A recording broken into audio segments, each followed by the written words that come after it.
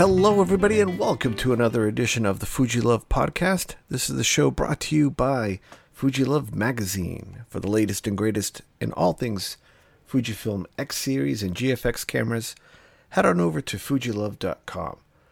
And right now, we are still in the middle of the COVID-19 pandemic. At the time of this recording, we here at Fuji Love are just wishing everybody out there to stay safe and wishing everybody stay healthy. And it's been crazy here in the States and a lot of my colleagues abroad. It has been very, very fun. Fun in the sarcastic tone. It has been crazy, and especially with creatives out there, it's rough on everybody's career right now and creativity. But we wish you the best, and hopefully the articles you can find in Fuji Love Magazine, the photos in there can be inspiring. The articles in there can be helpful and help you out in any way that it can. Head on over to fujilove.com and check it out. My guest this week is a personal favorite of mine. He is a photographer that I have been watching for a few years now, and I was really excited to talk to him, and you could tell by the befuddlement in my questions when I ask him.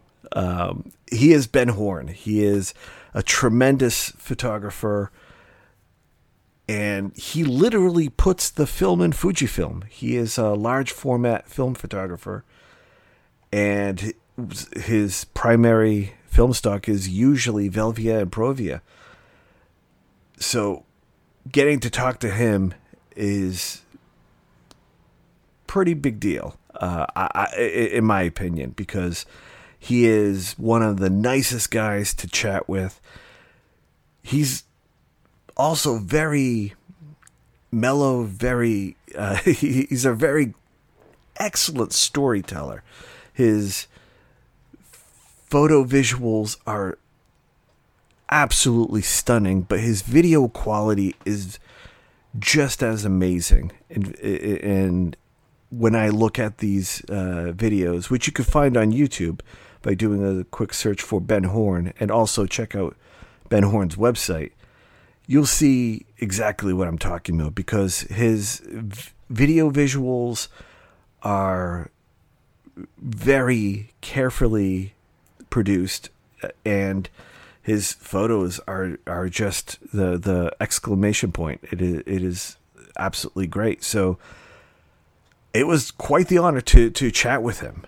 So without further ado, let's get into that interview. Ben, how are you? I'm doing great. How are you doing? I'm doing very well. I gotta say, I'm super excited to interview you. You are probably my top 3 favorite photographers on YouTube. You are up there with Thomas Heaton and Gavin Hardcastle. Gavin for the laughs, and he's also a great photographer. Thomas and you, I kind of discovered at the same time. And it's funny. Both of you are, tremendous landscape photographers. But with you in particular, I got to say, there is a certain Zen quality to your videos. And you are probably, I'm going to throw this out, I mean it as a flattery, you're like the Bob Ross of photography. I've heard that before. You're not the first person to say that, and I definitely do take that as a compliment, because I know exactly what you're talking about as far as the just the sort of way, like you said, kind of the Zen-like thing, and I think a lot of that's really enforced by the camera I'm using and kind of the limitations and all that. But yeah, it's definitely, I'm trying to portray the experience of being there, and it usually is a pretty calm experience like that out in the field. It's Exactly. It is. And the funny thing is that when you, I don't even need to see the end product of your photos, and I understand that sometimes there isn't because of the nature of the kind of photography that you're doing and the locations and so forth. But your videography is just, it's, I would attribute it to as a moving photograph, because your compositions in the video itself is really impressive. Thanks. And so you're basically living a photograph, or I'm watching a photograph in movement, watching you take a photograph, and then seeing the end result of that photograph. So it's like photography inception in a way. That's one of the things that I do love about the process of doing the videos, because there's a lot of things that will look great in a photo, but there's some things that just a photo doesn't do it justice, but video will make it look really nice. So if I'm just hiking through somewhere and I see some really beautiful scene, and it'll grab my attention, I'll stare at it, and sometimes I'm like, I can't find a composition for a photo. But, Yeah. as far as, setting up a video clip or something like that, it definitely is very, very well suited for that. So if I see something that looks great, it's either going to be a photo or it's going to be in the video, or maybe both. Yep. But and also the video camera I use most of the time when I'm not on the backpacking trips, when it's more closer to my truck, it's a A7S II with a 21 millimeter fixed lens. So it's basically one lens I use for everything. And I think it gives Yeah. a certain degree of consistency too, as well, because everything's shot at 21 millimeters. So it gives that kind of that wide angle sort of view, which is kind of nice. It's kind of like the Lawrence of Arabia of YouTube there. I could see that. I hadn't thought about that, but yeah, I could see that. Just that consistency across the board with the single focal length. And I could watch you make a sandwich with that. I mean, your videos are just that interesting and that relaxing. I find it very, very useful after a stressful day. So like if I'm photographing a wedding that, lasted a long time, and it was just a very active night, helping me come down from that, that intense activity is your videos. That's I will cool. put that on loop. And so, yeah. And again, for the audience listening, check out Ben Horn's website. An easy search on the web will help you find it. I think it's benhornphotography.com. Just benhorn.com. I got it like a long time benhorn.com. ago, back when you can still get your own name. Oh my God, those were the days. Yeah. And of course, on Instagram as well, to kind of go along with the audio of the show, having a great visual to watch it. And of course, check out Ben Horn on YouTube when you get a chance, because those are incredible. So I'm bringing you onto the show because you literally put the film in Fujifilm. Yeah. It was it didn't dawn on me until after a few episodes. I'm like, hang on, that's a lot of Velvia you're using. That's a lot of Velvia, Provia. Those are my two main film stocks I use, and definitely both of the Fuji origins. Yeah. Usually one of the fun questions I ask people is what film simulation you use. You are literally using the film. So. Yeah, using the original stuff. Yeah.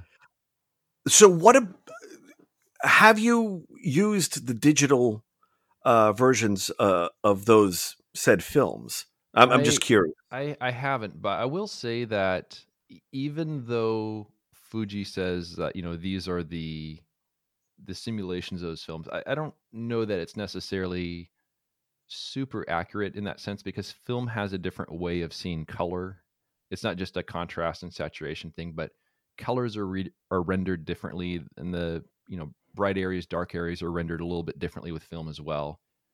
Yeah. So I use a lot of, as far as the actual film, I've been preferring Provia these days, because it's a pretty good, solid all around film. And it has a better dynamic range than Velvia. It has a little less contrast, kind of a mild film, but handles well for long exposures, but film has a way of going very cool um, in like in the shade, in a Yeah. way that digital isn't quite the same way. So it has a very unique color palette. But yeah, if I was doing the the film simulations and stuff, I don't know. I haven't played with those too much. I don't currently have any Fuji digital cameras that have that, but I've played with some of the cameras in the past that have had that, and had to switch to the Velvia setting to see what that looked like and all that. But I think the film itself is going to be a little bit of a different experience. Yeah. I mean, they're different natures entirely, and um, experience isn't going to be one to one because, I mean, a digital sensor versus actual film and chemicals. So I get that it's not one to one, but maybe 1 to 1.5 or so forth. We'll get there eventually. Yeah. But let's rewind the clock a bit and get into how you got into photography to begin with. What was your first experience with photography? I would say, I mean, first experience would be as a kid going on like camping trips with the family. I mean, I remember one back in it was 1987. We had a family wedding up in Montana, and my family lives down in San Diego, so it's going from the southernmost point of California all the way up to Montana. So a long road trip. Hit up a bunch Yeah. of national parks along the way, and little point and shoot camera. I was like 6 years old, 7 years old. So I mean, I was just a kid, and obviously didn't really know what I was doing other than pushing a button and spending my parents' money. Yeah. Did you have the Kodak, like, what is it, the 110 camera? Yeah, it was I think it was a 110 camera. And then also later on there was a 35 millimeter camera, but that was a little bit later on. But again, just point and shoot sort of stuff. Yeah. But then actually got into it a little bit more when I was in high school. Took a film photography class, kind of, got a little excited about it. And that's when digital first started coming out. So bought myself a $700 0.3 megapixel camera that used floppy disks. So yeah, Oh man. it was a Sony. Things have changed a lot since then. Yeah. Their memory cards got a little bit better. Oh yeah. Then just kind of rode that wave of digital cameras as it got better, and pretty soon they were interchangeable lens cameras. When I was in college, like a Canon D30, which was a 3 megapixel, and it was kind of interested in it. I was interested in landscape photography, but when you're in college, you don't really have a great ability to travel around to areas that have great landscapes. So I'd shoot some stuff along the coast here in San Diego, and it was fun. It was kind of a proving ground and to kind of learn sort of the ins and outs of composition and exposure and all that. But I didn't really get into actually making the leap to large format film until 2008. By then I had like a really good digital camera, like really fancy Canon SLR, way too expensive of a camera. And I just wasn't really satisfied with my work. And then a friend of mine said, "Hey, why don't you just get a 4x5 camera? You shoot in landscapes. You're going to these areas in like Utah and Arizona and stuff. Why don't you just use a tool that people have used for the longest time?" So bought myself a used 4x5 large format camera and brought it on a trip, tried it along with my digital setup. And I just love the simplicity of working with that large format camera. And I've been doing that ever since now. So it's been a little while. But I've How been were really your enjoying first it. exposures? What was that? How were your first exposures when you got the brand new 4x5 camera? Not good. That's what you learn early on. Because I mean, I've been working with the digital camera, so I thought I knew a lot about photography, and Yeah. then you jump into this whole other realm. And I had a light meter. I went to the beach and tried to set up a scene and take a photo of it. And the moment I pull out my light meter, I realized I have no clue how to use a light meter because when I use it with my digital camera, I was using it when I was working with some studio strobes and stuff. And, you don't have to fully trust a light meter. You just kind of hit the button, look at it, dial it in the digital camera, take a picture. And if it's not right, you adjust it. But Yeah. when you load a sheet of Velvia in there and you're sitting there and like, how do I actually know what I'm doing here? So first pictures were like way bright or way dark or just, weren't all that great. But that was one of the learning curves, how to meter light, how to use a light meter, learning each different type of film. So that's actually what most of the learning curve is when working with a film camera. The cameras themselves are actually pretty simple and pretty easy to use. Now, what is the using the camera itself like as far as like lens goes? I know when I play around with the Fuji APS-C sensors, and then I played with um, the medium format, there was kind of that 35 millimeter equivalent difference. Yeah, With APS-C, it's 1 point. I think with Fuji, it's 1.5 multiplier. With medium format, it is a divider. Like, yeah. what is that transition? Like, how does that mentality of lenses for large format cameras compared to uh, like your typical 35 millimeter kind of? Yeah, so the easiest way to think about it, my normal lens on my 8x10 camera is about a 300 millimeter. That's actually equivalent to more like a 40 something millimeter on a full frame. Yeah, But a 300 millimeter is kind of my slightly wider than normal lens. My longest is a 600 millimeter, which I think is a like a 60 millimeter or something like that equivalent. Maybe a little longer than that. And then my widest is a 150, which is I think like a 20 millimeter equivalent. So it's roughly divided by somewhere between like 6 and 7 or something like that, to get back to a 35 millimeter numbers.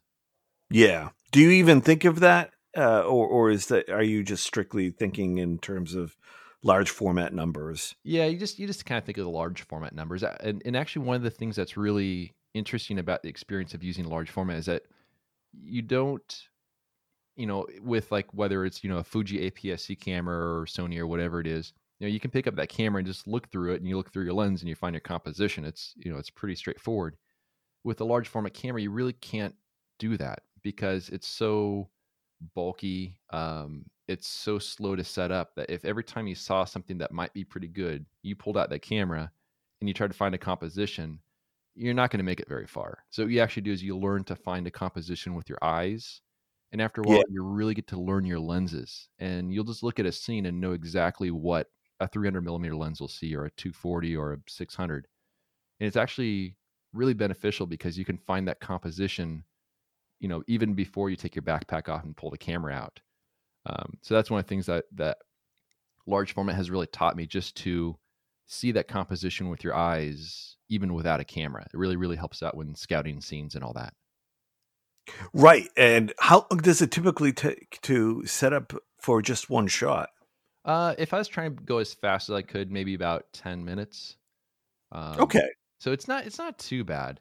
But once you get the camera set up, then you have to, pull out the light meter and do all that. And if things are changing fast, it's definitely not very friendly for that process. So I right. gravitate towards scenes that are you can kind of take your time with, kind of like we were talking about earlier, the whole Bob Ross, kind of zen, sort of chill sort of scenes.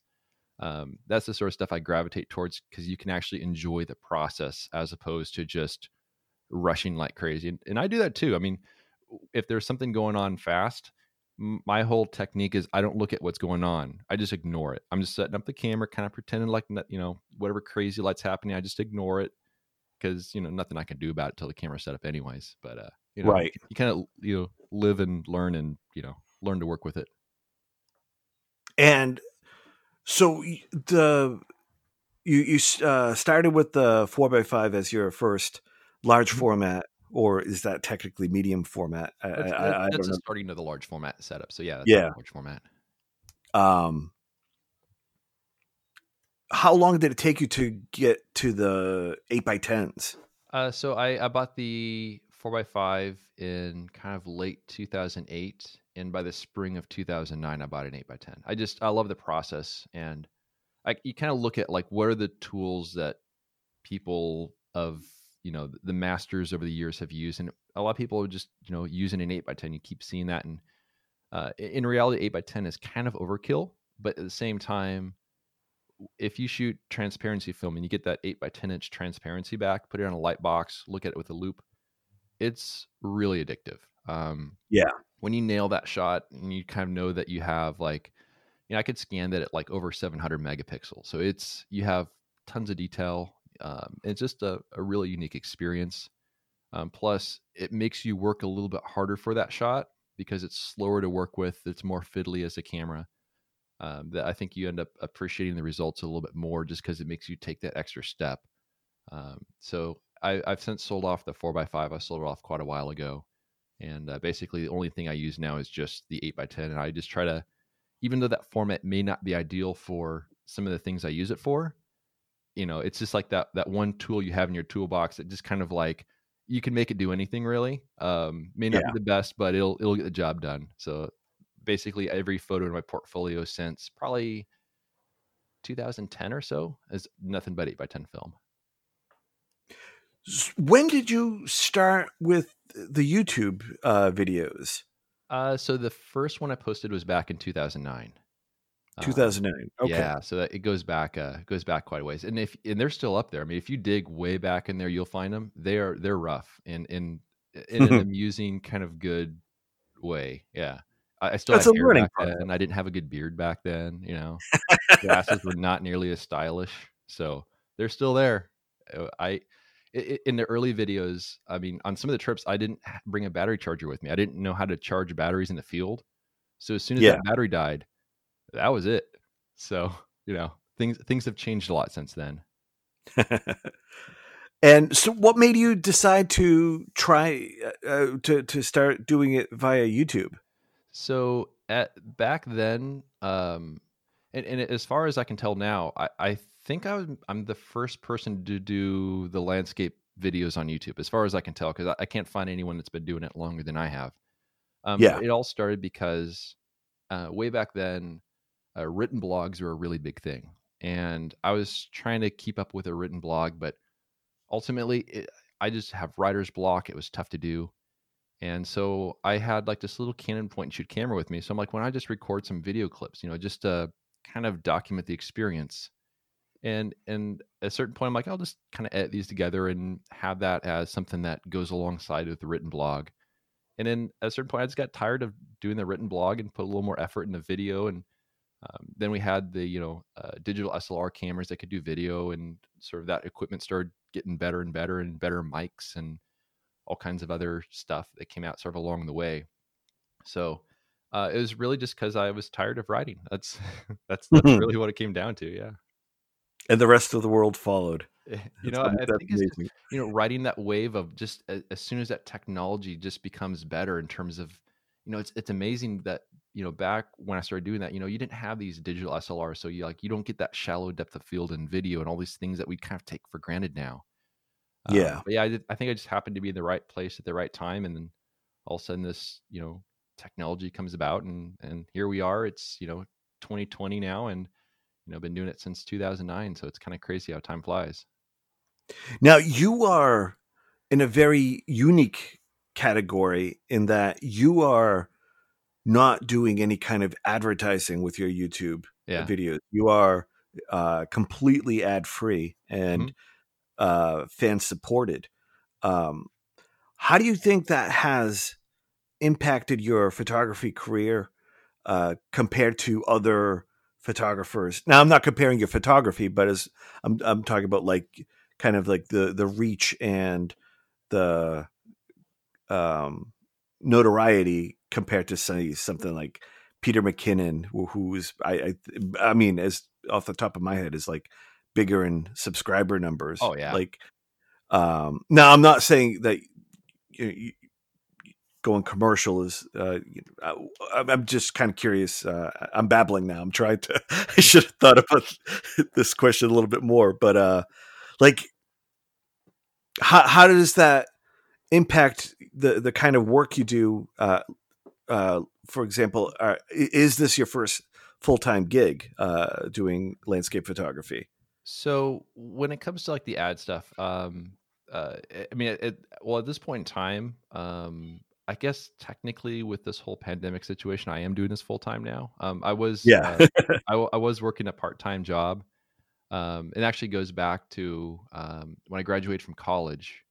I started working at a local camera store here in San Diego, and so that was in 2004. I started working there, and then about I don't know, like 3 or 4 years ago, something like that, I I kind of decided that I wanted to shift a little bit more towards doing the photography stuff full time. And so my strategy for that was, instead of working 5 days a week, I'm just going to work 4 days a week. And then I have an extra day to work on stuff. And then year by year, I'd kind of take a day off. And at the start of this year, it was down to just 1 day a week. And then, worldwide pandemic. And then, it's kind of like, oh, I guess I'm kind of doing this full time now. Yeah. So in that sense, technically, I'm doing this full time now. But at the same time, before this whole thing happened, I was working just 1 day a week. And then my photography kind of accounts for all the rest of the income to pay all the bills. But when it comes to the ad-free stuff on YouTube, that was a decision I made, I don't know, maybe it's like 4 years ago, somewhere in that range, maybe a little longer. But I honestly did not like the direction that the ad-supported content pushes you. What I find is that a lot of channels, they all kind of tend towards, they end up being very similar after a while, because you're rewarded by the number of views you get in terms of the ad revenue. So you're kind of tend to follow the crowd and to follow the techniques that are sort of the proven techniques, the tips and tricks videos, the sort of clickbait sort of titles and stuff. And and some people do very well with that. I'm not, and nothing bad about that. But I didn't like the feel of it for my own stuff, because it made it felt not very genuine for what I actually wanted to do. So I made the decision to cut off the ads so I wouldn't be pushed in that direction. And instead, I can sort of just focus on doing what I wanted to do and what I felt was perhaps better content. And by shutting off the ads, I know that the YouTube algorithms do not like that. And so they don't promote the videos as much as if I had ads. And also, I intentionally avoid clickbait titles. Actually, many of the titles in my videos, they're very boring titles, because I'm not trying to get that attention. And I think the main thing is that I'm trying to more so speak to the people that actually watch the videos, as opposed to kind of speaking beyond them and trying to attract like a bigger crowd. And so I found that it's been far more fulfilling that way, because I don't have the pressures of stuff. And the other thing too is, once the channel starts to grow, you have all these other companies that reach out to you about, ads and all kinds of stuff, all kinds of sponsors out there, obviously Squarespace being a huge one, and all this sort of stuff. And I think a lot of those companies see, I just don't do ads, and they don't even reach out to me for that. And I'm cool with that, because I honestly find that stuff really hard to do. Like sort of like ad sort of stuff. So it allows me to fly under the radar a bit, but I kind of secretly like that. I think it would be weird if I had a huge viewership, and I'd be afraid that it would change the way I do things in a way that's not for the best. And I think that's partly what is so refreshing about your content, is that you don't have that. I don't want to throw shade, but it's hard to with this day and age on YouTube. Like, you have the titles that are like, I shouldn't have done this. And it's certain words in all caps, stuff like that. And this completely rehearsed, candid moment, quote unquote, where it's something crazy happening, and it's everybody's mouth is agape. There's always like a certain like expression for the thumbnails, like big on faces and stuff, and that's the stuff where I intentionally avoid that. But there's another important part of it too. Like even with YouTube, when you upload a video, you can make your own thumbnail, and sometimes people will post the photo that they shot kind of near the end of the video or whatever, but that's part of the thumbnail, and then they kind of overlay their themselves on, and that's great, because it does attract, people will go to YouTube saying, oh, there's this video, it shows how to shoot that particular photo, that's cool. But for me, my whole thing is about story, and if I show the photo I shot in the thumbnail, I kind of give away the ending of the story. So I will intentionally choose thumbnails that don't spoil the story, because I think it's really cool when the video, it's just kind of walking through areas, finding stuff, but you don't really know till the very end that, hey, this is the day I walked away with that really cool shot I'm super happy with, because it just kind of allows the audience to kind of experience it like I did. And I think that's kind of the main thing of why I do the videos the way I do. It's just, so they can see it as I see it. And that's, I think, what is so inviting about your videos is that they are those thumbnails are part, like they invite you onto the path, um, so to speak. So it is not clickbaity, but it is super inviting, and it's you always have that great leading lines where you are usually in the thumbnail, Yeah, and it's it's just a scene of me like following. walking through a canyon or something like that. You're just walking away, from the camera or whatever. Just choose like a scene from there, which gives a little bit of a feeling for what's going to happen, but at the same time, it doesn't spoil the surprise. Yeah, Bill Yeah. Bixby would be proud. But it's kind of like follow me on this adventure, Yeah. kind of feel, and every Saturday is when when I see that thumbnail, it's like, all right, right on, time to That's make some cool. time. That's cool. So yeah, I think it's great. It's a great creative choice, and it's should be a lesson to people that want to create something that's authentic and still be immersive. Basically, I don't think you need to sacrifice quality, and just to appease some mythical algorithm. And as I say that, my YouTube channel is probably going to suffer a few hits, but Yeah. Yeah, it's somehow it's always listening, the algorithm's always just in the background listening, figuring out what's going on. they are always listening. Oh yeah, yeah. Um, by the way, Amazon, I need more cat food. So if you could get on that. Oh, it'll probably show up tomorrow, knowing the way things are.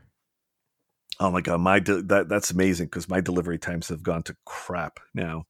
On essential stuff, it takes about like 5 days, but for things that I don't need, I can have it tomorrow. Things have gotten a little better here in San Diego. I mean, it used to be they would say like, "Yeah, you want that pencil? Yeah, you got to wait like 6 months." But Yeah, now I've actually been surprised when something shows up in like a day or two. I'm like, oh, it's kind of back to normal. It's not bad. So yeah. I haven't checked all too much. I should try, but I know last week I tried to get some essential items, and they just gotta wait a couple weeks. Yeah. But hey, I can live without some of the soda I drink. um. Anyway, that's a whole other story. But so with YouTube as kind of as your career now, and the landscape photography, how does where do you see yourself going from here? What is the next steps? What are some of the next adventures that you have planned? Right, I mean, because you're very frequenting Death Valley, Zion. Mhm. Are there other locations that you want to explore? Yeah, I mean, there is. Though I will say that most of what I do, I love the process of returning to areas because if you think of a place like Zion, it's not a very big park, but at the same time, there are so many places there I have not been within that small park, all kinds of areas tucked away. So um, even a place like Zion, I could probably spend the rest of my life and not see the whole place. Yeah, Death Valley is kind of the same way, but I visit those areas. I visit Zion twice a year. I visit Death Valley once a year. Just when I visit Zion during the winter and during the fall, Death Valley just during the winter. But um, I definitely have my annual trips there. I was hoping to make it back to the Redwoods this year, but earlier today I saw that my campground reservations were canceled. I knew that they would be because it's going to be a while till all that opens up again. But yeah. but even like earlier today, I'm starting to get packed for a upcoming backpacking trip to southern Utah, because that area is all open right now and all accessible. Um, and I mean, that area over there, I mean, this maze of canyons and stuff, and it's another area where you can spend the rest of your life there. So I mean, honestly, these areas that I frequently visit, they'll keep me busy for a long time. So I don't really have too much. I don't really have a. I have no real desire to travel abroad. Hmm. It'd be a pain with large format. I love being able to travel in my truck and just have everything I need right there, and not have to depend on anything. Um, so in reality, it's just kind of further exploring the areas that I already love, and branching out a little bit, visiting some new areas. But when you consider that some of these areas have been keeping me busy for over 10 years now, and I'm still not getting tired of them, uh, yeah, I'm just gonna keep kind of exploring the same areas. And as far as like the whole YouTube and that sort of stuff, I've been pretty consistent through the years in terms of going on trips and visiting the areas. And I don't really plan on doing all that much different in that regard.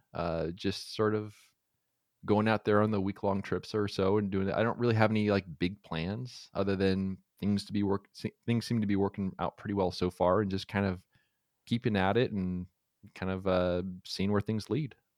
Yeah. Right on. And of course, I mean, I never get tired of watching them. So That's I right. am just amazed at, like, you're able to get like these beautiful wide vistas, and then the next moment you will find this one tiny thing on the ground. Oh yeah, that's the That best part. Yeah, it's that it's is it's awesome when there's something that I've literally walked past like 3 or 4 times, didn't even notice it, and then all of a sudden you look down and you realize, "That's pretty awesome." Why didn't I see that before? Why didn't this, like, stand out to me?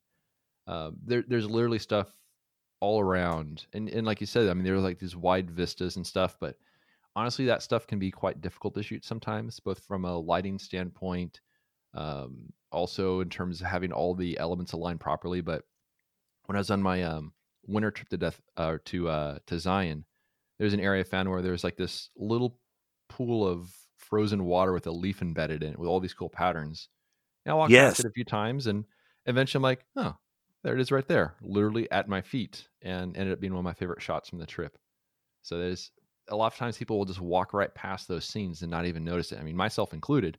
But if you kind of train your eye, you can find some really cool scenes on the ground, and they make really really fun prints because you see all these little details, and it's something about enlarging that bigger than reality, which makes it kind of fun. You could make it into the side of a billboard, and it'll be Oh yeah, amazing. yeah. Oh yeah, easy. I mean, you can scan it at like 700 megapixels. It's actually kind of funny because a friend of mine that does the drum scans, which are the really high end, high quality scans of the film, he'll scan the film for me. I'll get it back, and then there's this one photo I had that had these leaves that were floating on water, and it was in this kind of warm reflected light, but the water had oil in it, so it had like this really blue kind of iridescent looking areas. Um, he scanned it at like 300 megapixels, and I was kind of going through the image and getting rid of little dust spots and stuff like that. And then I started realizing that there's like 20 dead bugs in this photo that I did not even know were there. But you get that high res scan back, and you're like, I'll leave the bugs there just for, keep. But, at the same time, if someone orders a picture of this, it's going to be printed big, and they're going to look at all these dead bugs. So I don't know. But It's it's an fun to Easter see all those details. egg. Yeah. That's amazing. Mhm. And with all right, so I got to ask this. Uh-huh. How much does your like lens setup, throw in the tripod, how much is that worth? Like what So because I can never imagine yeah, a I have price like for it. I have a couple different setups I use. So if I'm going on a backpacking trip, I will take along my Intrepid 8x10, which it's made out of plywood. It's a very lightweight camera. Yeah. Those cameras sell for about $600 or so, which is pretty darn inexpensive for an 8x10. Hmm. The lens I'm putting on, it's probably about a $600 lens. That's about how much Yeah. the really light lenses I have. I'm putting that on a 1 series Gitzo Mountaineer, a pretty lightweight tripod. Um, I use a Arca Swiss Cube head. It's a geared head for pretty much everything. That head's the most expensive thing of everything. It's like a $1,600 head, but I Yeah. could go with something smaller and simpler if I needed to. But I also, the other camera I have, from Arca Swiss.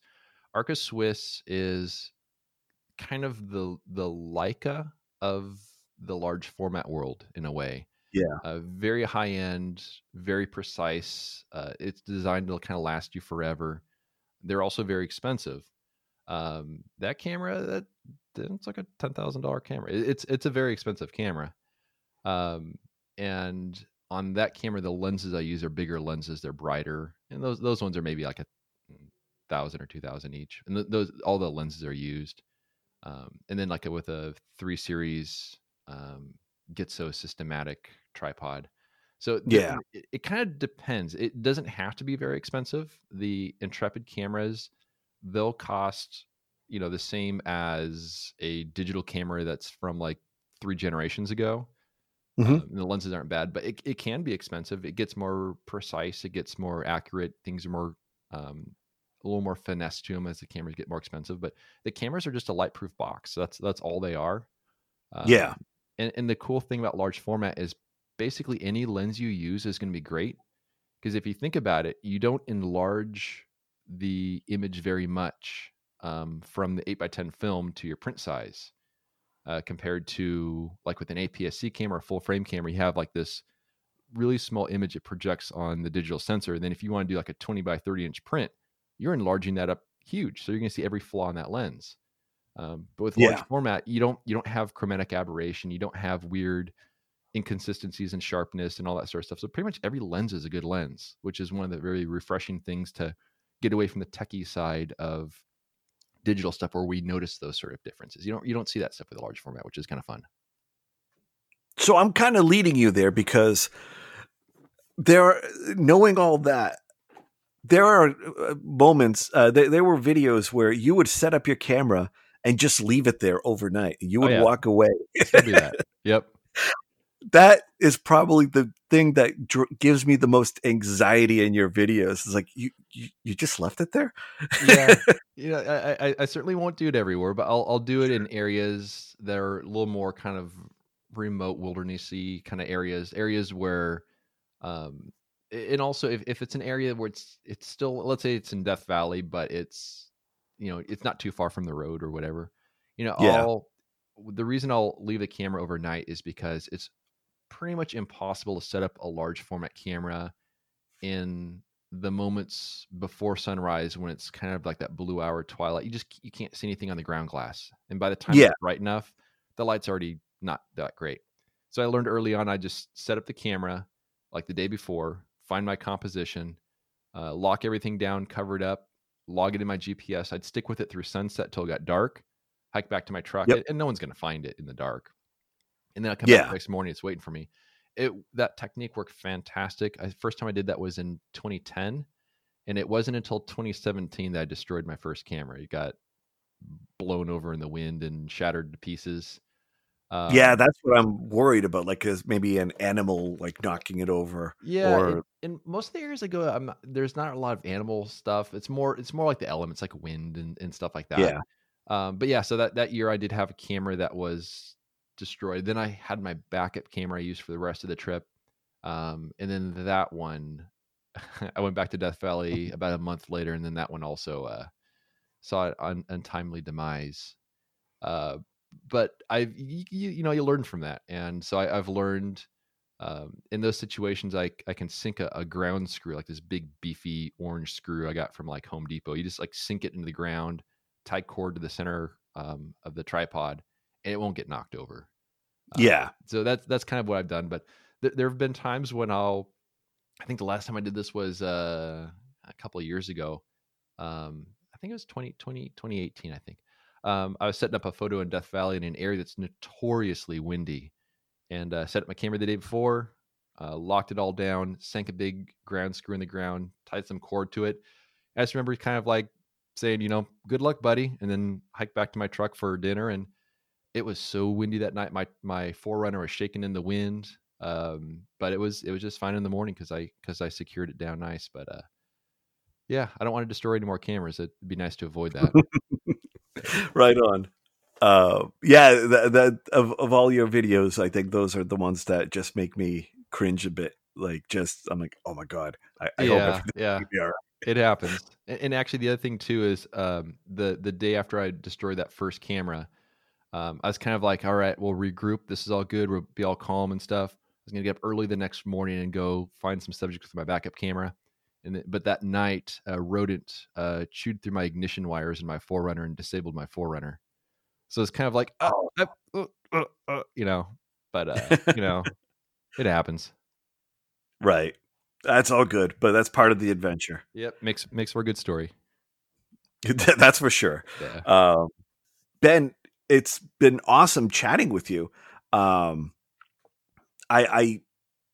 can't say this enough. It's your photography has been such a inspiration to watch you develop, and by that I mean watch you start on your journey in the beginning of your videos, and to the point where it's that end, end photo scene where you reveal your photo. Um, they are just these beautiful works of art, from beginning of the video to the end of the video, where it's just all in all immersive.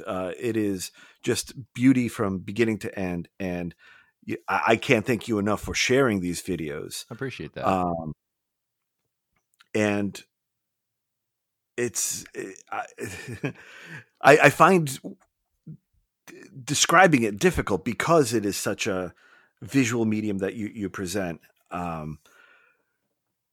it's a really fun process, because there's something about just, I don't know. Not it's not really a matter of trying to make something seem like a bigger deal than it is. If anything, it's kind of like understating some of the stuff. But I will say it is an enjoyable process for me. I get back from the trip just to sit down, put the videos together, and kind of like relive the experience a little bit.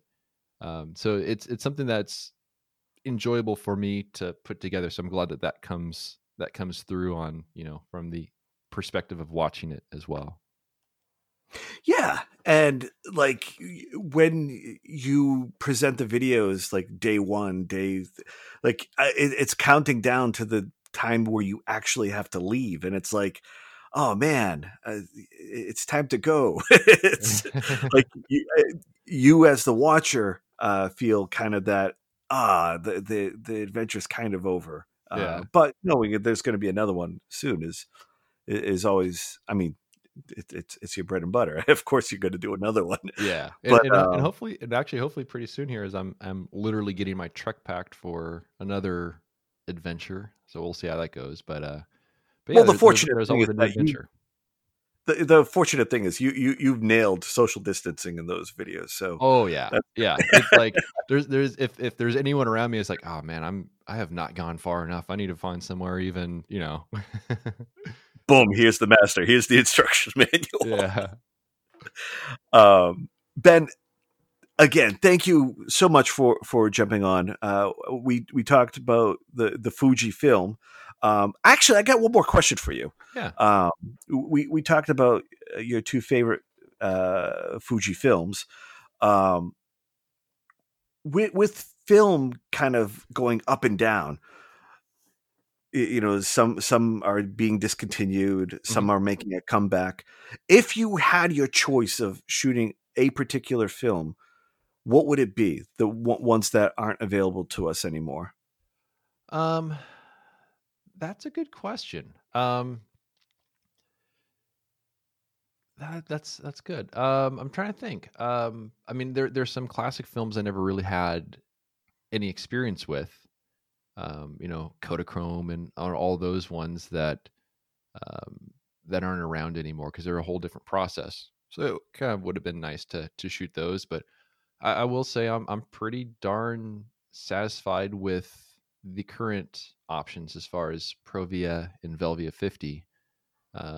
Though the future of Velvia 50 is a little sketchy just because you can't even buy it in the US. You have to buy it from Japan directly and all kinds of stuff. But yeah, I'm hoping that those will stay around. And sometimes people have said, if those go away, what are you going to do? And I honestly don't really know. I mean, at some point I'll end up with a digital setup just because it won't be realistic to lug around an 8x10 camera forever. But there really isn't one that kind of went away that I'm just like, man, I wish that was still around, because the main ones I still use are thankfully around, and hopefully they'll be around for a while. Right on. And hey, Fujifilm makes a great 100 megapixel camera. So they do. It's all good. Ben, why don't you tell the world where they can find you on the web? Yeah, so if my website is benhorn.com, that's benhorne.com. That'll link to YouTube, Instagram, Twitter, all that. But on Instagram, I'm Ben Horn Photo, and just search for me on YouTube. Just look for Ben Horn. You'll find me on there. It'll be all the pictures of not my face for the yeah. Just look for if you see clickbait, it's the wrong Ben Horn. So yeah, There you go. Yeah. Right on. Ben, it was awesome having you on the show. Thank you for coming on, and I can't wait for the next adventure. Awesome. Thanks for having me. And one more time, thank you so much to Ben Horn for taking the time to sit down and chat with us. I had a great time chatting with him, and I probably could have gone longer, just shooting the breeze about the places he's visited, and I'd like to know more about the gear that he uses. Large format photography is a bit of a mystery to me, but as you could tell from this interview, but it is just such a fascinating way of doing photography, and it is such a big contrast to our fast-paced gear that can, we demand our gear to move faster and faster every time, and to go back to yesteryear and have a system that is best used by going very slow is quite amazing. So thank you, Ben, for sharing all that, and we hope to talk to you again very soon. And one more time, big shout out to Fuji Love Magazine for making this podcast possible. For the latest and greatest in all things Fujifilm, X-Series and GFX, and potentially large format, head on over to fujilove.com. With that, thank you so much for listening. Again, we want you to stay safe, stay healthy, and we'll see you next time.